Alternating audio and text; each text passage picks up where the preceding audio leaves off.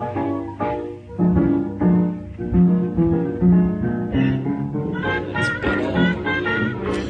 then. And Carl, are we getting you? I hope so. Nev? I'm getting me. Okay, great. Welcome to the podcast, listeners. In today's news hit, Northern Rock sold to 61-year-old virgin, Sepp Blatter, honky cracker, Stephen Glover, silly bugger. Okay, we'll start with the first one, shall we?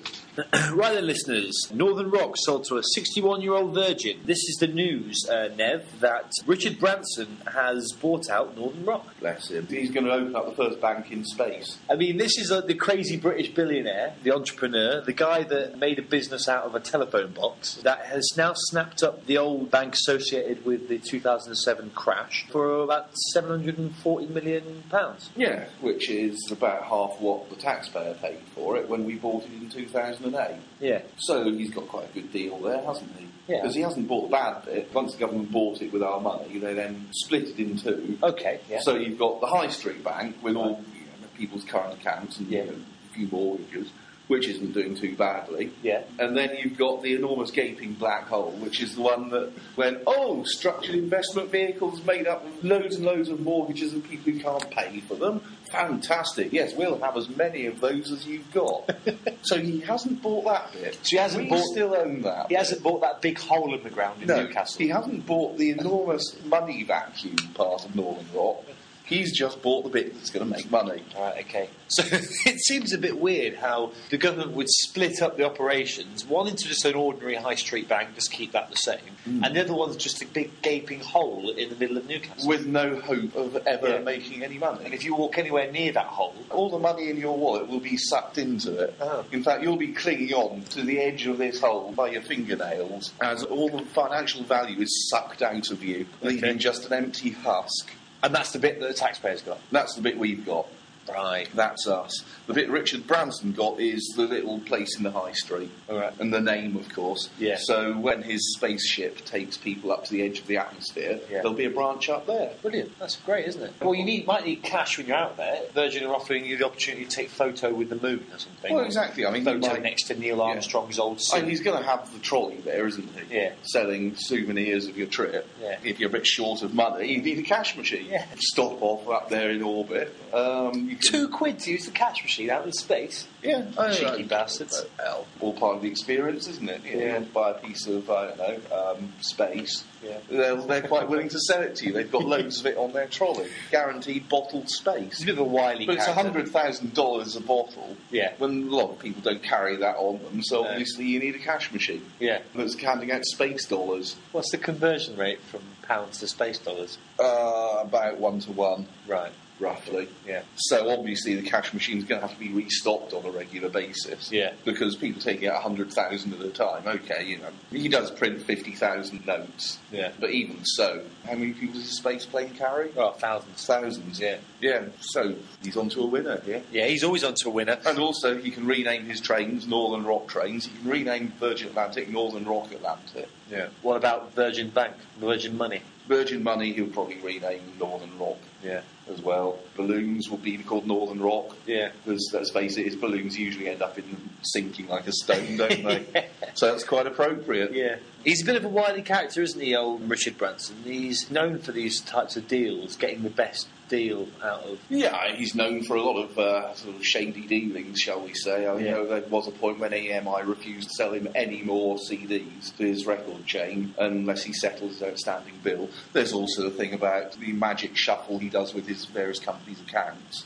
Right. Regularly filing them late and in a strange order, which you would almost think meant that he actually had one little chunk of money that he kept shuffling around his various different businesses. Right. Not that would possibly be the case, of course. Right. It's just a little bit of, they got so many accountants and they can't do it all at once, so they all do it in stages. That'll be it. And of course, his Necker Island going up in flames, Kate Winslet running out of the burning house with Richard Branson's mum held aloft. Yeah. Well, I mean, the insurance for that must be fantastic. Which, of course, is just a bonus. Yeah. And that's just the relief that Richard Branson must be feeling. That, thank God I have the place insured. Who do you have it insured with? Hopefully not Northern Rock. Or Virgin Money. News hit! Right then, should we move on to something a little bit lighter? This is Sepp Blatter, Honky Cracker. Indeed, this is Sepp Blatter. Obviously, you know more about this, being a follower of sport than me. Yeah. But it seems that Sepp Blatter has, again, done what he does best and infuriated the entire world by saying racism isn't a problem in football at all. This is immediately after about 7 separate incidents of racism occurred, not only internationally, but in British football as well. Yeah. He says it's not happening. It's just a case of somebody says, why don't you fuck off and die, you nigger bastard. Yeah. Then the nigger bastard in question should just come forward and say, shake on it. Let's shake and forget what you just said then. Forget that. Yeah. Well, I can't see why anyone would have a problem with that. Yeah. Oh God, Seb really might not be able to get away with this one, can he? Actually, no. He's got. Let's face it, he's got away with a lot already. Actually, now, if I can go list away with a few things. If I can list a few of the things that he has got away with, there were the comments about homosexuals not being homosexual in Qatar. They can go to Qatar, but just don't be homosexual. Don't be homosexual. Yeah, while you're in Qatar. Yes, stiffen your wrists. Stiffen your wrists. Lower your voice by half an octave. And pull your trousers up. Yes. In fact, nail them shut. Don't take your trousers off for the entire duration of the World Cup in Qatar. You'll be fine. There was the outrage when he suggested that England had overreacted in stripping John Terry of his national captaincy over racism and other allegations and shagging everyone, as well.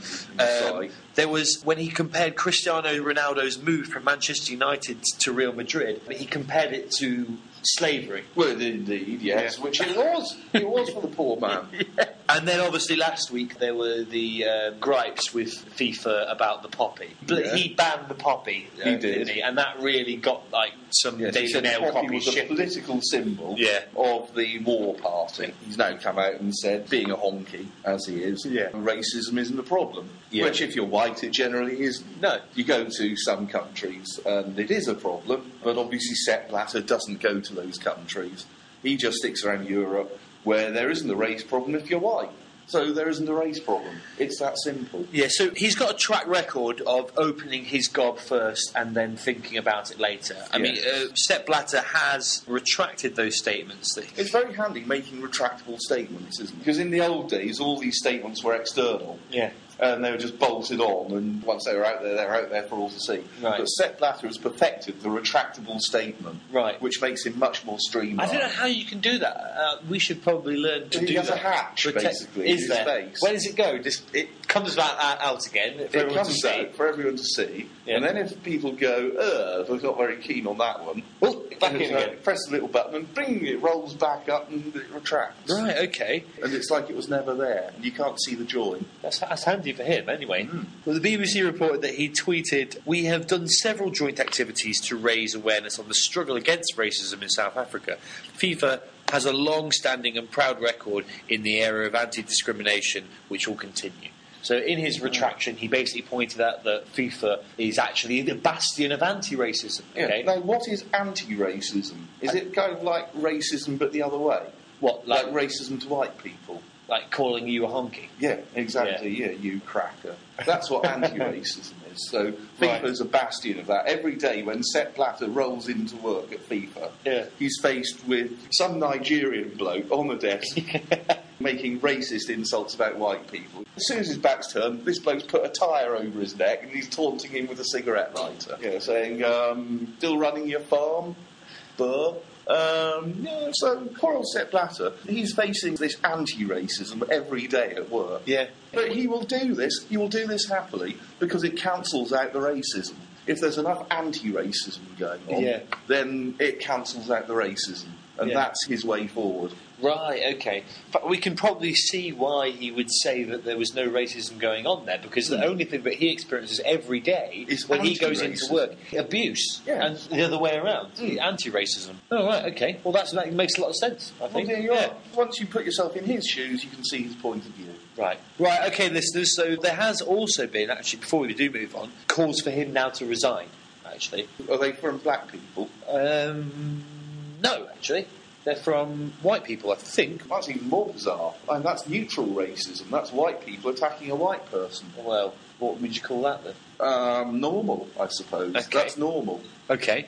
Well, there's been some normal going on. There's been a lot of normal going on recently against Sepp Blatter. Britain's Vice President of FIFA, Jim Boyce, said, "I was very surprised to hear the President's remark, but have been pleased that both he and FIFA have come out to try and clarify the situation." But BBC Radio 5 Live's Hugh Robinson said, "Yes, I can't see there's anything terribly new in this. We've been saying this for some time. What Sepp Blatter said in this country is just completely wrong, as well as being morally indefensible. If you're going to put pressure on FIFA, it's going to need more than an outcry in this country, and I think that commercial pressure in the end will tell. Football in Great Britain has made fantastic progress to show racism the red card." I mean, I don't know why they've been sending off racism. Well, and that in itself is... Do they realise that that's not actually going to help? If you just show a red card at a racist act, I mean, people are not going to get that. I don't understand. If you show a black card, then people might tweak, mightn't they? Yeah. A red card for racism. There's no red people. Well, technically.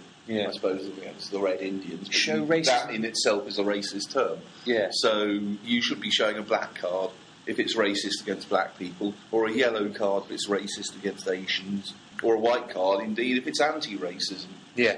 And a transparent card if it's just normal. So, when Jim Boyce was commenting about Sepp Blatter, you hold a piece of perspex to him. That's an overhead projector paper. Yeah. It's just clear. He continued to say that this excellent work is undermined when the president of football's international governing body makes such despicable comments. He should resign. So, do you reckon he'll be around next week? I should think so. He's survived everything else. He's going to be president of FIFA till he dies, isn't he? And then he'll hand it on to his son. That's the way things work in top end of football, isn't it? Unfortunately, in these banana republics like FIFA. Yeah, they're not even a member of the UN, are they? No. Well, there you are. Who can trust them then? Oh well. Okay, we'll move on. News hit. Hitting all over the news. So, brilliant. It's Stephen Glover, silly bugger time. We no longer need to fear the jackboot. He's worked out World War II's over. Stephen Glover is telling the Daily Mail readers, it's all right, war's over. War's over. There's Daily Mail readers in the streets just jumping for joy. Exactly. Have you seen a Daily Mail bloke or a woman with a copy of the Daily Mail in their hand? Running down the street. It's over, the war's over! Yeah. Or holding a street party, putting out the bunting. It's because Stephen Glover has enlightened them. Yeah. The war's over. Yeah, they've all been wondering, where's my call-up papers? They've been waiting. I'm sure. I really want to give the Jerry's a good old stiff kicking. To do their bit, save Britain. They've been willing, but why isn't the government calling me up? So, no, it is all over. Stephen Glover has noticed this and felt the urge to share it with his readers. Yeah. Although, we have a great deal of fear from German bossy boots.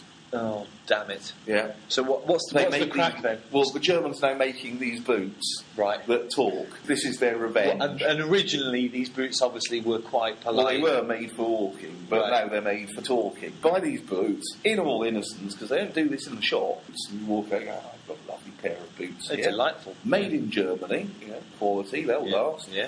And you put the boots on, and they go, you fat fuck. Get a move on. Yeah. Eat less. Do a bit of bloody exercise. Save more. Of course they do it with a German accent, just to infuriate you more. Are you quite sure that's wise? Whatever you're doing, they're criticising it. Your boots, and you can't get the bloody things off. You start walking to They've got a kind of clamp on the top that just digs teeth into your calves. Yeah. And you can't get these boots off for the rest of your life, and they're always criticising you. Yeah, they'll insult your mates as well. You go around to see your poor elderly mother, and it goes, haven't you popped your clogs yet, you old bag? And she thinks it's you. Do you know you're costing taxpayer these thousands of pounds every year? Yeah. Okay. You go on holiday. You're walking along to the socialist meeting just to go meet your socialist buddies, and it won't let you walk through marches you off back down to the job centre. Yeah. You go on holiday, these boots wake you up at 4 in the bloody morning, march you down to the swimming pool, and throw you into a sun lounger. You're thinking, no, it's not me. It's not me. I'm British. I'm still pissed from last night. But the boots have got you. You can't get away. Unless you actually drag yourself. You've got to have pretty powerful arm muscles to drag yourself away from this lounger. In fact, the only thing you can do is drown them. Really? That works. If you drown boots. You drown these boots. Okay. They let go. They die. They go, I'm drowning. Save me. And you're free. So that's the only thing you can do.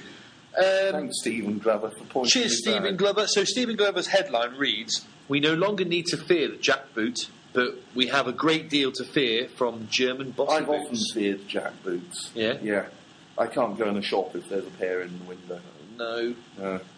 But yeah, we've got a great deal to fear from German bossy boots. This is an article basically talking about how powerful Germany has become since 1941. It reads, Germany has not been so powerful since 1941, when most of Europe was under her sway and her army was carving its way through the Soviet Union. I obviously do not mean to suggest the country is again hell-bent. Having put that in your mind, Yeah. I don't mean to suggest by it. saying it, I don't mean to... Yeah, that was a slip of the tongue. Yeah. Yeah. Obviously, Stephen. It wasn't planned at all, it just popped out. Sorry about that. My point is that post-war Germany has finally come of age. Indeed. Right. They've had a party, haven't they, to celebrate it. Yeah. Yeah. And Germany can drink now. Oh, can it? Brilliant. Yeah. That's fantastic. He'll be taking driving lessons soon. Yeah. Anyway, so just to finish off with what Stephen Glover, City Bugger, is talking about, if you're at home now and you're watching the news and you can see all these leaders being toppled by Angela Merkel, he is asking you to shit your pants. Yeah. And what that means for us is, Stephen Glover is basically calling us back to arms again. He is. You will get your call up soon. Yeah. You've been waiting. It's coming soon. It's in the post. Okay, well, thank you. Any last words then, Nev? Something beginning with Z, I should think. Okay, alright then. Well, it's a Z from Nev, and it's a bye from me, and I'll see you next week then, listeners. Bye-bye. Bye.